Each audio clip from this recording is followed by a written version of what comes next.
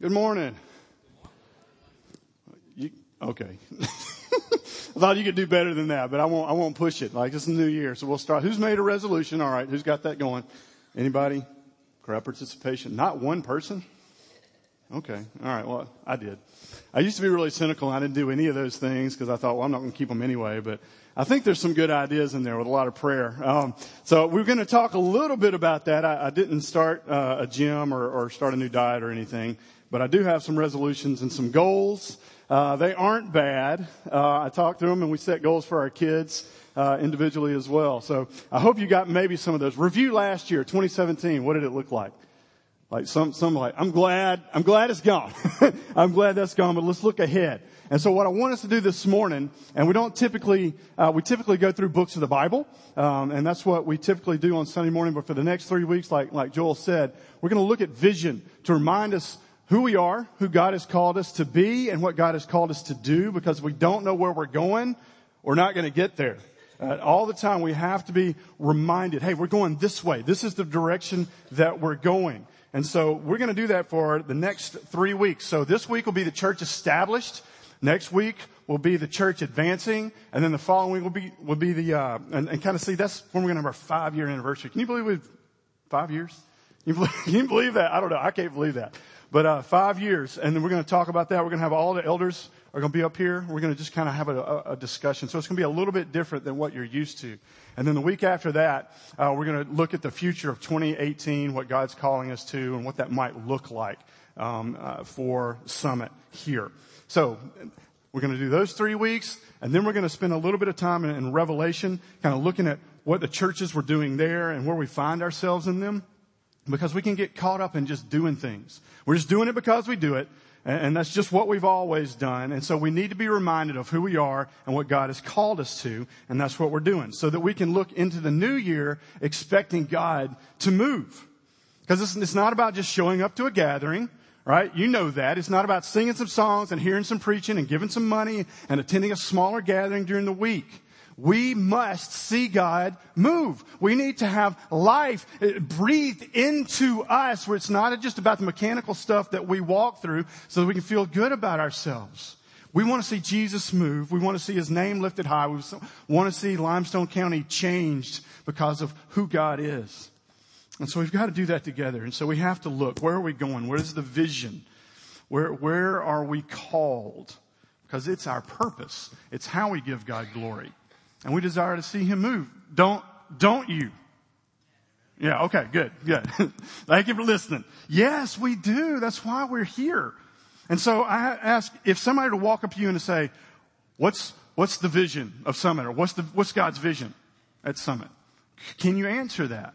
And we should be able to. It's not difficult, right? And so that's why those 2 verses that were up there. The first one was Matthew 6, and it's part of the Lord's Prayer. And that's God's vision is pretty simple.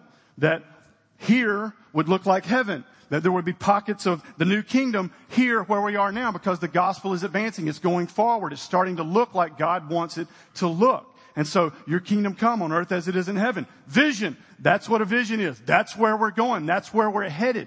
Right? That's God's vision. Therefore, it's our vision.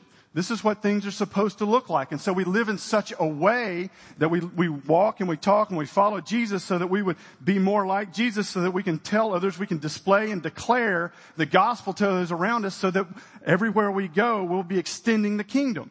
That's vision. What's our mission at Summit? Matthew 28. This is our mission, right? It's very simple. It's the Great Commission. When Jesus said to them, all authority in heaven and earth has been given to me. What did He follow that with? Right? Therefore, go, make disciples. We talk about go, make disciples that make disciples. Baptizing them in the name of the Father and the Son and the Holy Spirit, and teaching them to observe all that I've commanded you. And I'm with you always. That's God's mission. It's what we're called to.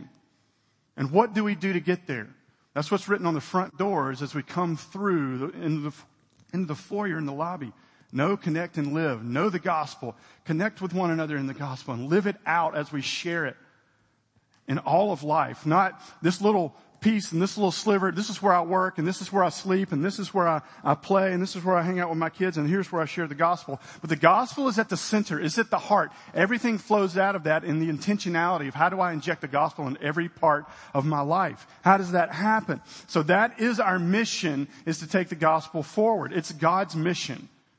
And we're joining Jesus on his mission. And so I want to make sure that we really know that today. So, here are the 3 points for today. Number 1, God has a mission. That's an easy one. Number 2, the mission has a church. And number 3, the church must be healthy. That's us. So God has a mission, the mission has a church, and the church must be healthy. You can see how they kind of tether along to one another, right? And so number 1, God has a mission. So from the very beginning, we spent over a year in the book of Genesis in the last year and about 1.5 months or so. And so we know that the very first command to Adam and Eve was to be fruitful and multiply and fill the earth, right? This is the mission of God. It was the first mission, is to fill the earth with his glory, with his image. And Adam and Eve were to spread the glory of God simply through having a big family. Have a lot of kids and fill the earth. That's the way it kind of started out. It's biological evangelism, right? That is what was going on. And so the earth would be filled with God's glory or with his image. That was the original Great Commission. But when Adam and Eve sinned, the image was broken. And so we see in Genesis 12, God comes to Abraham. He chooses Abraham to, quote unquote, bless all the families of the earth. And so this is how he's going to do this. He's going to start with a family, and there's going to be an heir and a child of promise. And we see Isaac, and we see this child of promise become a people of promise. And so in Deuteronomy 7, we see it kind of escalate from being a family and a child to a people and becoming a nation. And so Deuteronomy 7 verse 6 says this, "For you are a people holy to the Lord your God. The Lord your God has chosen you to be a people for his treasured possession." This is God talking to Israel. "And out of all the peoples who are on the face of the earth." And why did he choose Israel? Because they were awesome, because they had it together, because they actually had a lot of talent and a lot of gifts, and they were really good at guitar and leading worship? No.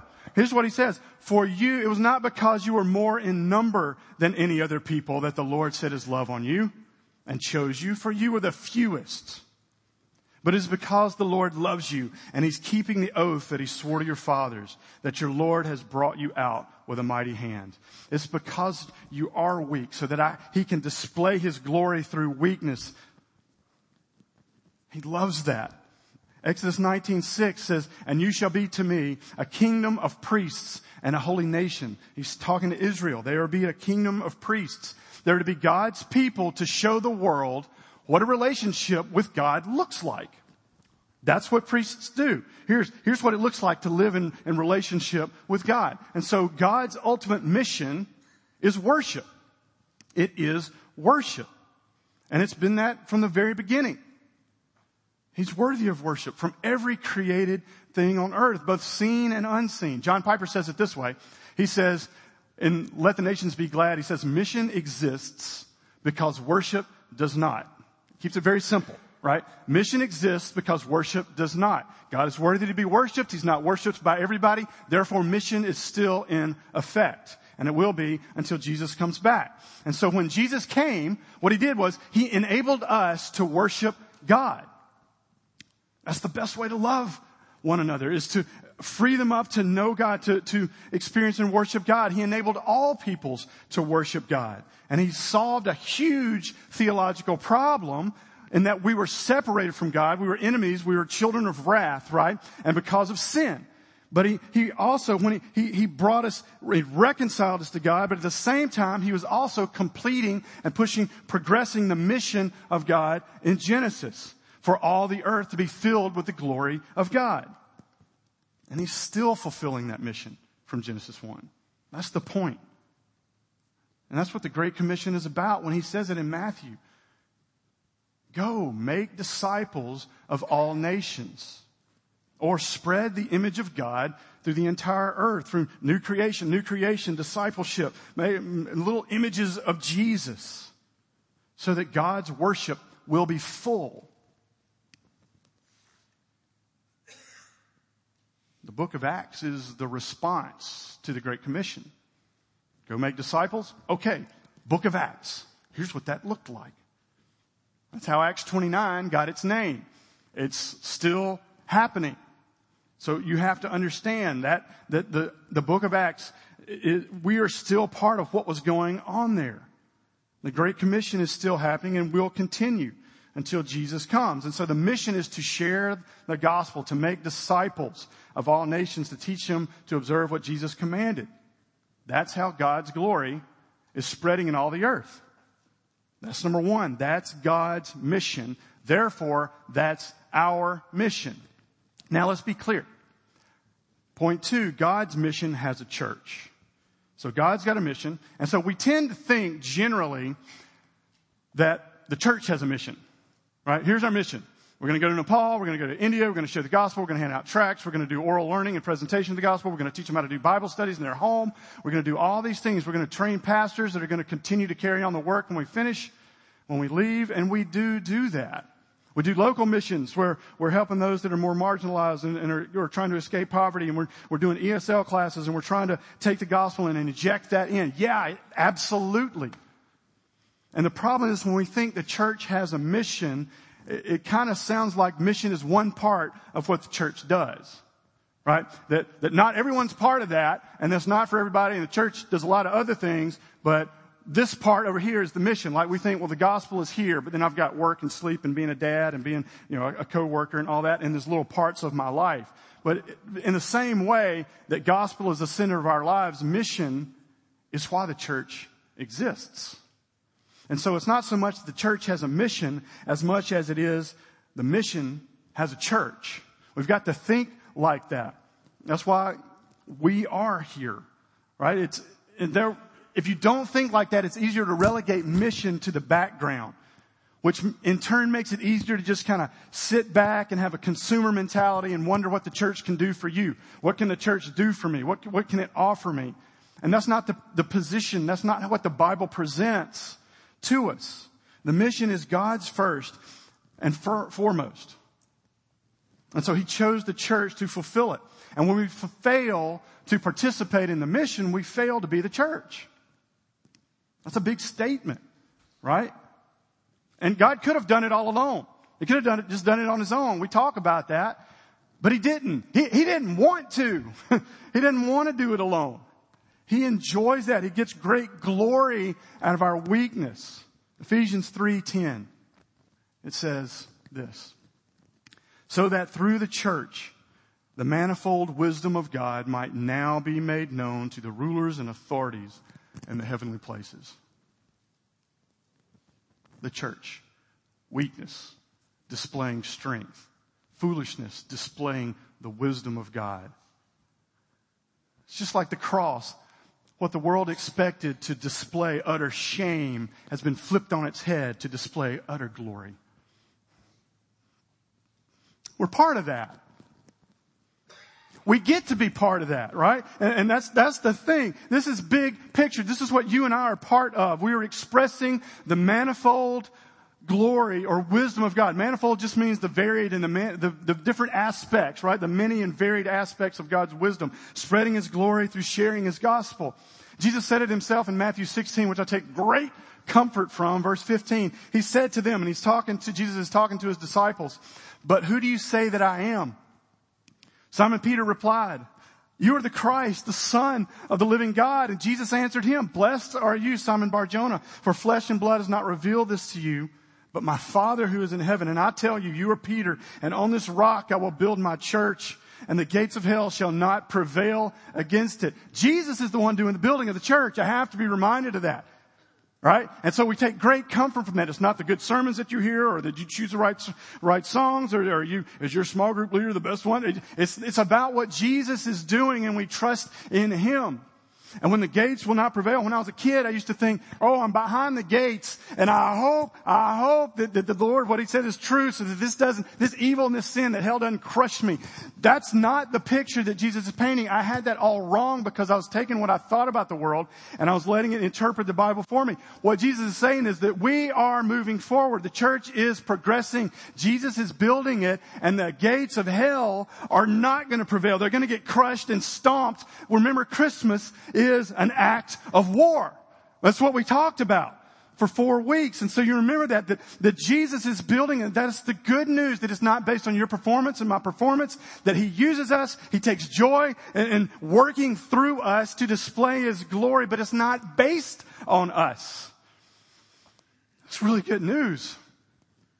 And it doesn't cause us to sit back and just let Jesus do that and we'll just kind of watch. All of the disciples that were, like 10 of the original 12 died, giving their lives for the advancement of the kingdom. So it wasn't based on them, but they gladly gave it up. Evidently there was something for them to sink their teeth into that was worthy of that.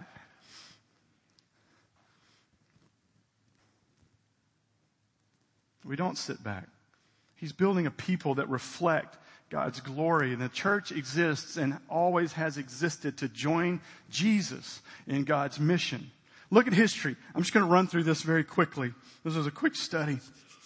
But in Acts 15, Paul and Barnabas, that's when they had come together. In Acts 13, they had left out of the church in Antioch and they had gone to plant to kind of reach the Gentiles. And in 15, after the council, they separate and they go in different directions. And the church just starts to explode. In AD 42, Mark goes to Egypt. In AD 49, Paul heads to Turkey. In 51, he goes to Greece. We kind of followed him through when we did 1 Corinthians, right? In 52, the Apostle Thomas heads to India. In 54 AD, Paul heads on his third missionary journey. 174 AD, the first Christians are reported in Austria. In 280 AD, the first rural churches emerge in northern Italy. Rodney Stark, who's a religion sociologist, says that by 350, 31.7 million, like 53% of the Roman Empire, confessed Christ as Lord. Which is a big deal because it's an urban religion at this point. In 432, St. Patrick and the Snakes, remember, he heads to Ireland. In 596, Gregory the Great sends Augustine, not St. Augustine, but Augustine, a different Augustine, goes to England, over to Canterbury. Baptized 10,000 people that year. In 635, the first Christian missionaries arrive in China. See how we're going around the earth?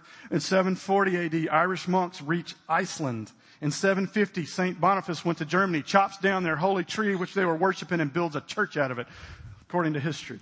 I'd like to be that guy. Hey, what you worshiping? Let me just tear that down and build a church. In 900 AD, missionaries reached Norway. By 1200, the Bible is available in 22 different languages. There's no printing press yet. This is all hand copied. By 1498, the first Christians were reported in Kenya. 1554, there were 1,500 converts to Christianity in Thailand. 1629, the Puritans, which is a larger group than the Pilgrims, established the Massachusetts Bay Colony with 400 settlers. And they bring in 1630, 1 year later, they bring as many as 20,000 Puritans to worship. In the mid-17th century, the first great awakening burst to life. Jonathan Edwards, George Whitefield, instrumental in bringing about this Protestant revival and where we find the roots of American evangelicalism. 1809, here's where it starts, hopefully, getting a little closer to home. Amid the early momentum of what would be known as the Second Great Awakening, a handful of settlers founded the West Fork of Flint River Baptist Church, just north of present-day Huntsville. Shortly after forming a new congregation, the name was shortened to Enon Baptist Church. The young church grew, planted more churches throughout North Alabama. When it eventually moved into the city and changed its name to the First Baptist Church of Huntsville in 1893. While this was happening, the church planting instinct was still at work. Anticipating the arrival of new residents at the Dallas manufacturing company, First Baptist planted another church. It's called the Dallas Avenue Mission. This became Jackson Way Baptist Church. In 2003, a handful of men and women came out of Jackson Way Baptist Church to begin a new work in the Huntsville-Madison area. In August that year, 4 families met in a living room for what would be the first official gathering of Summit Crossing Community Church. In 2013, God had called another group out of that plant to plant in Limestone County. And they simply followed the waterfall of blessing where the Spirit was leading. People sold their homes, gave up comfort and longtime friendships to follow after Jesus. Just like Christians did hundreds of years ago when it was normal. Following Him is more rewarding than anything this earth has to offer. So, I wrote that. I know I couldn't remember it. And I tell you, why are you telling me that, Jamey? I want you to see the scope and the scope of what's still happening and that you and I are part of. That the book of Acts is still happening, that the kingdom is expanding, not just geographically, but among hearts and individuals and families in depth in the South that's being reclaimed for Jesus from religion. We believe the Holy Spirit is waking up hearts in the South. That's how we pray every Sunday morning. We long to see a revival, not a service, not a week of revival, but hearts that are awake and alive, that long for Jesus, that ache to know Him, to see Him made known. Like I've never seen before. That's what we're longing for and we desire to see. And I can't make my heart want that.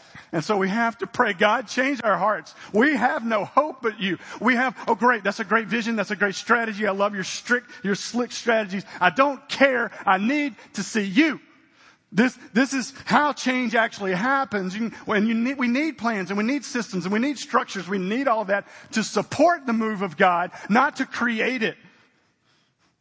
And so what we say is simply, we just want to, when we pray, I want to see you move. I want to see power and the movement of the Spirit of God like they did in the book of Acts, not to have magic tricks or just go, oh, I was cool. I want to see Jesus. And I know that you do too. And so we got to talk about it. We got to pray about it. We got to think about it. We got to pray that give us dreams like that and to have you inundate and to permeate every part of my life and my heart and our family, and that everything that we do and say that you are at the center, and he started with 12 guys and all of them didn't finish, right? When one just messed up and he just kept him in there and through the Holy Spirit, and he continues to do that until he returns on a global level. How can we not want to be a part of that? He's building his church, and like the disciples, we get a front seat row to look and to observe and to be part of that, while a pocket of the kingdom is being expanded and formed right here in Athens. I want that, and I know y'all do. So God has a mission, and the mission has a church. That's why the church exists, is for the mission, for worship, for God to get glory. We've talked about it. We did the 5 solas. You remember the last one? For everything is for God's glory. And so, if God has a mission, the mission has a church, the church must be healthy to go on it, to be a part of it, to live it, to realize our ultimate purpose. And so Acts 6 prioritizes for us health. The apostles, this was when the church was just getting formed. It was starting to grow, and there were the Hellenists. There were Gentile Christians, Hellenistic Jews that were coming in and being converted, and there was so much work that had to be done. And so the apostles are kind of letting some things slip, and so that's where we get this descriptive, passage about where deacons come from, servants that simply are waiting tables. They're the hands of Christ to those who are in need, for widows and orphans.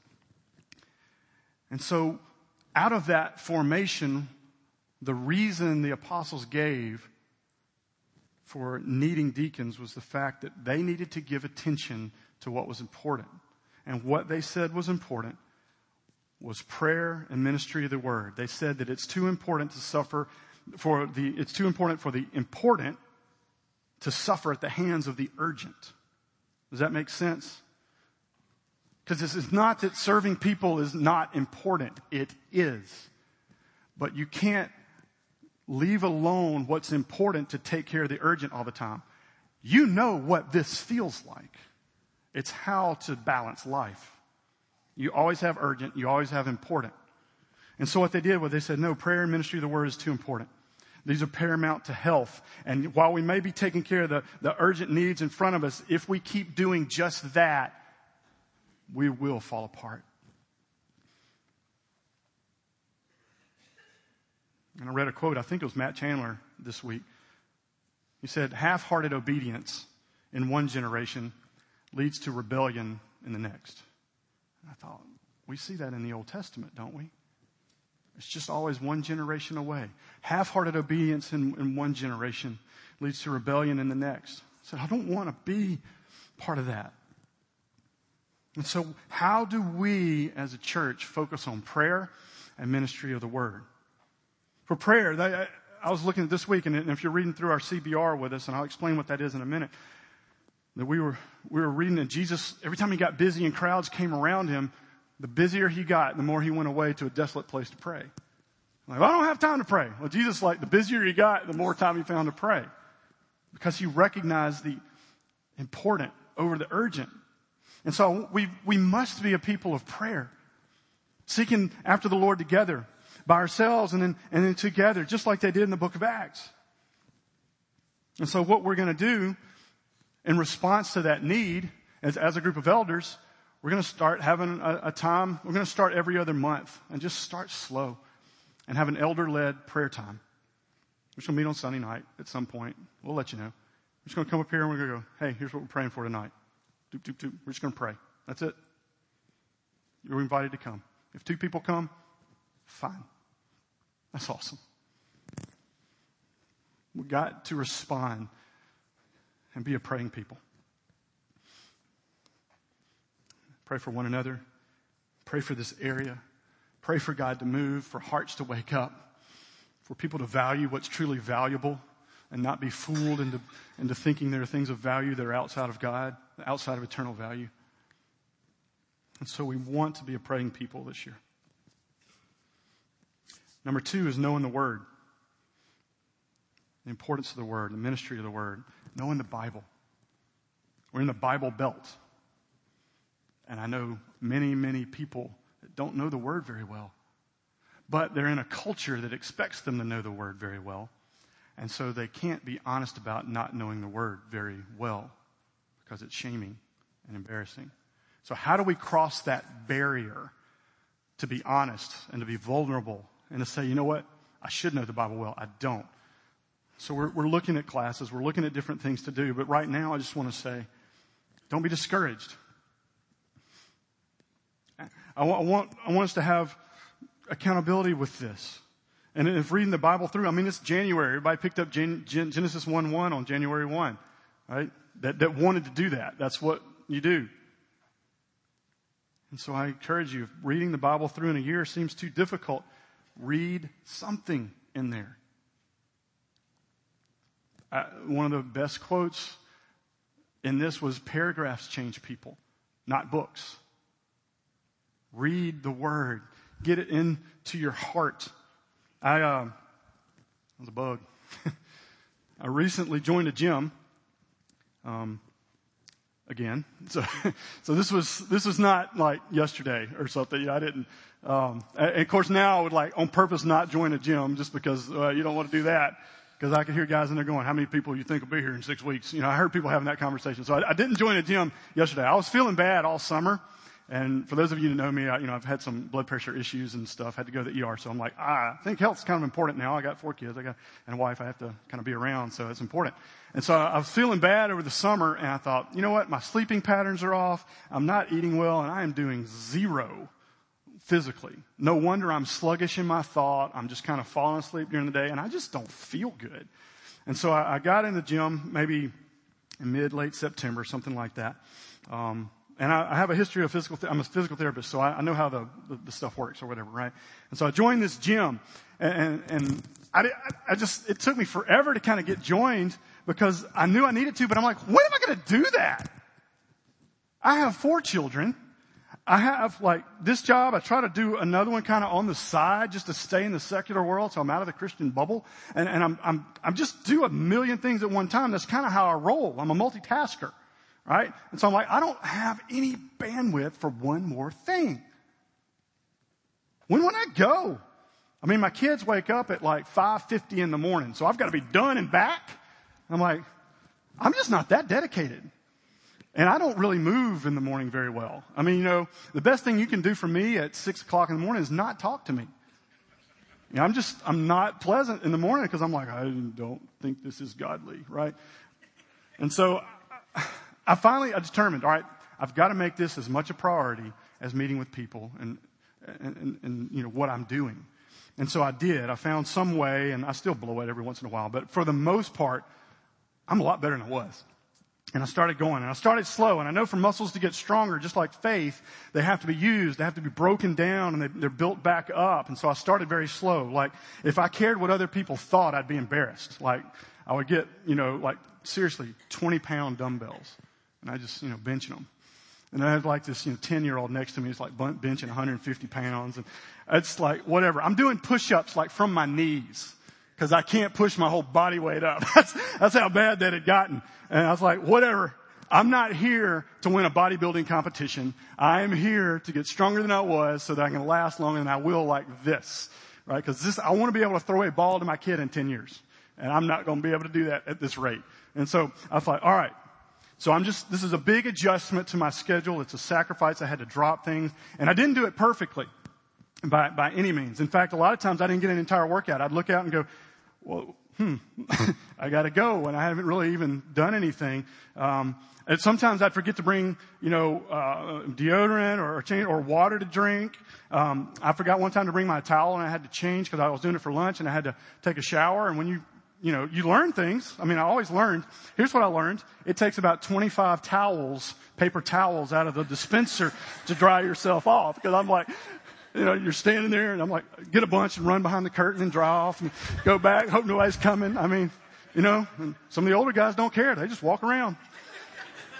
So I got all kinds of battles going on, but, it was a sacrifice, and it took planning with my wife even, to recalibrate. Hey, this is important to me. I hope this is important to you, and it might push us both a little bit, but we got to recalibrate our expectations because we've got to get the important over the urgent. And after about 3 weeks, I could tell a little bit of change, right? I actually started, at first my mantra was get through the doors. Just get through the doors and the rest will take care of it. If I could just get through the doors of the gym, I'll be fine. And what I found after 3 or 4 weeks is instead of tolerating it, I actually began to enjoy it. And I would miss it. And I felt better, not just 3 weeks later, finally after I pushed through and pushed through and pushed through, I felt better right after I worked out. And it's almost like cutting the yard. I'm like, I did that. Look at that. I cut the yard. I washed the dishes. I finished something, which is an amazing thing. Right? And so I started feeling a little bit better. I started sleeping better. I ran my first race in well over 10 years in December. At my last doctor's appointment, my cholesterol for the first time in my life was under 200. It dropped 75 points. I'm not saying this is going to happen to you. I don't know. I'm not sure it was my report, honestly. But I'm going to check it when we go back because I don't know what else I did that different. It touches every part of my life. I was just trying to get to feel a little bit better. But now I find myself parking far off at stores so I can celebrate my ability to walk. I'm not trying to get the closest parking space anymore. It changes what I think I need to do.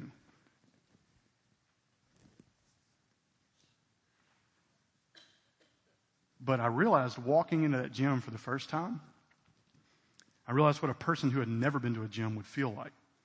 How intimidating it can be. I mean, there's all this complicated equipment. I know how it all works. I was intimidated. I stood in front of that treadmill. They had gotten these new treadmills. I hadn't been on a treadmill in how long. I'm like, I don't know how to make it go. There's all these people just next to me and all this, and I'm like, I look like an idiot. I am an idiot. I don't know how to start it. And I'm like, do I need to raise my hand? Do I summon somebody? How does this whole thing work? I mean, does somebody come show me how to do it? And it was really just humbling. I finally figured it out. Something, I was on my own. It's a huge learning curve. And then what if there's all these different kinds of people in there. There are people that know what they're doing and they're just doing everything. And you can be intimidated. And I'll tell you, this is a thick book. And if you don't know what you're doing, and you don't know your way around it, but there's the expectation you need to know what the gym's like. You know what you're doing. It'll intimidate you. And you won't want to go back to the gym. And you won't want to go get next to it because you don't think you can do that. When there's a treasure in here. When there is an absolute gold mine that needs to be mined, to be dug after, to be sought, to be loved, that changes lives. And how can we follow God if we don't know what He says? If we don't know who He is? And we leave ourselves to, well, my Christian friends are doing it, or this is over here. I'm like, I don't care. What does God's word say? Because that one lasts forever. You may even know that you need to read the word to get in the gym, right? That you may even want to, but you don't know how. Or you don't even see it that it's that important. You feel like you're doing pretty good. I assure you, you're not. And so we have an app, a Summit Daily app. It's a good starting place. It's not an ending place by any means. This is like, let me show you how the treadmill works. All right, just get on the treadmill. I'll dial it in. All you got to do is stand on there and respond to the ground moving. All right, that's easy. You just do that. Just don't fall. Just stay upright and you'll be good. That's what the Summit Daily app is for. If you follow it, and we've been doing it for a solid year now, you go through the New Testament once, you go through the Old Testament every 3 years. Right? So and the Psalms, so the whole thing. It's real simple. I mean, yeah, put it in there if you're not doing that. All right? It'll, even if you push the Bible because you get a text, if you just push what comes to you, it will open up an app and read it to you. Just get in your car, just push it and it just starts reading the Bible to you. We have no excuse in today's technology to not have the word poured into us, really, right? It provides a prayer directive. It plays a song which we'll sing together the following week. We're called, 2 Peter 3:18, we're called to grow in the grace and knowledge of the Lord Jesus Christ. Knowledge is how we get to know who God is. It's the gateway. And so we have to be plugging this in. This is how God chose to reveal himself. And I have a group of guys that I do this with. We'll read and then we'll just text each other, hey, this is what really hit me today, and go. And sometimes that'll get a conversation started, and sometimes I forget. And you don't go back and try to make up for it. You just go forward, and they'll encourage me. And so don't try to do too much. Like at the gym. You'll get so sore, you'll think, I'm not doing that again. Right? Oh, that was too much. I'm going to sit down and read the Bible for an hour. I'm like, well, hold on. I love that you're excited about that. But a friend of mine who hadn't been in the gym since he played high school football, and it's probably in his late 30s, decided he needed to get back into shape, so he's just going to go do CrossFit. Jumped into CrossFit full force, blew out his shoulder in 2 weeks. Go slow. Go slow. He needed to go for a walk, right? He did not need to do Turkish get-ups or whatever, didn't do one arm Russian, he just needed to walk. Dude, you're going to hurt something. And nobody listens to me. I'm like, if you know how many people never mind. Don't do that. Don't just, I'm going to get back in shape. I'm like, all right. Not like that. You're not. You're going to go to the hospital. And we need to get into deep Bible reading and study for sure. So listen, yes, that is where you're going to experience depth of relationship with Christ. But you have to start somewhere. Don't over-expect out of yourself. And our heart is hard to think. This is why it's so hard to read the Bible. That's why it's so hard to find time to pray, is our hearts are just hardened. It's not that there's a problem with the Bible. There's a problem with us. Our eyes are dull. We think this world has more to offer than Jesus does. We think it's better than he is, and it's fool's gold. We have not plumbed the depth of the scriptures and to even learn how to hear from it. And so it takes work. Just like mining for gold in an old mine shaft takes work. You have to dig deep. We have to do that with God's word. He wants to be found in it. That's what a relationship is. And so I want us to be on mission. The mission that Jesus calls us on. I want you to sense an urgency and to have a deep, deep desire to declare and display the gospel of Jesus to your family and to your friends. To be so captivated by the love of Jesus that you can't help it, that you are willing, you want to sacrifice, you want to live for something bigger than yourself. That you enjoy that. Like when your team wins. I mean, you got the National Football Championship next week. You tell me that there are going to be men that aren't, I'm not emotional, I'm not passionate. Tell me they're going to sit on the couch when a touchdown happens and go, huh, all right. Or when there's a bad play and the ref misses a call, they'll sit there and go, that's really unfortunate for our team. I mean, they're, I mean, they're just going to be jumping up, right? Because it's gripped their hearts. And I'm not going to say, well, we all need to be standing up, raising our hands, and doing that in worship. That's not what I'm saying.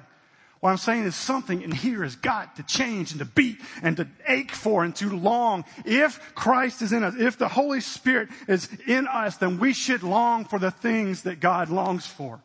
Right? That should happen. And when it doesn't, okay, fine. Recognize where we are and pray.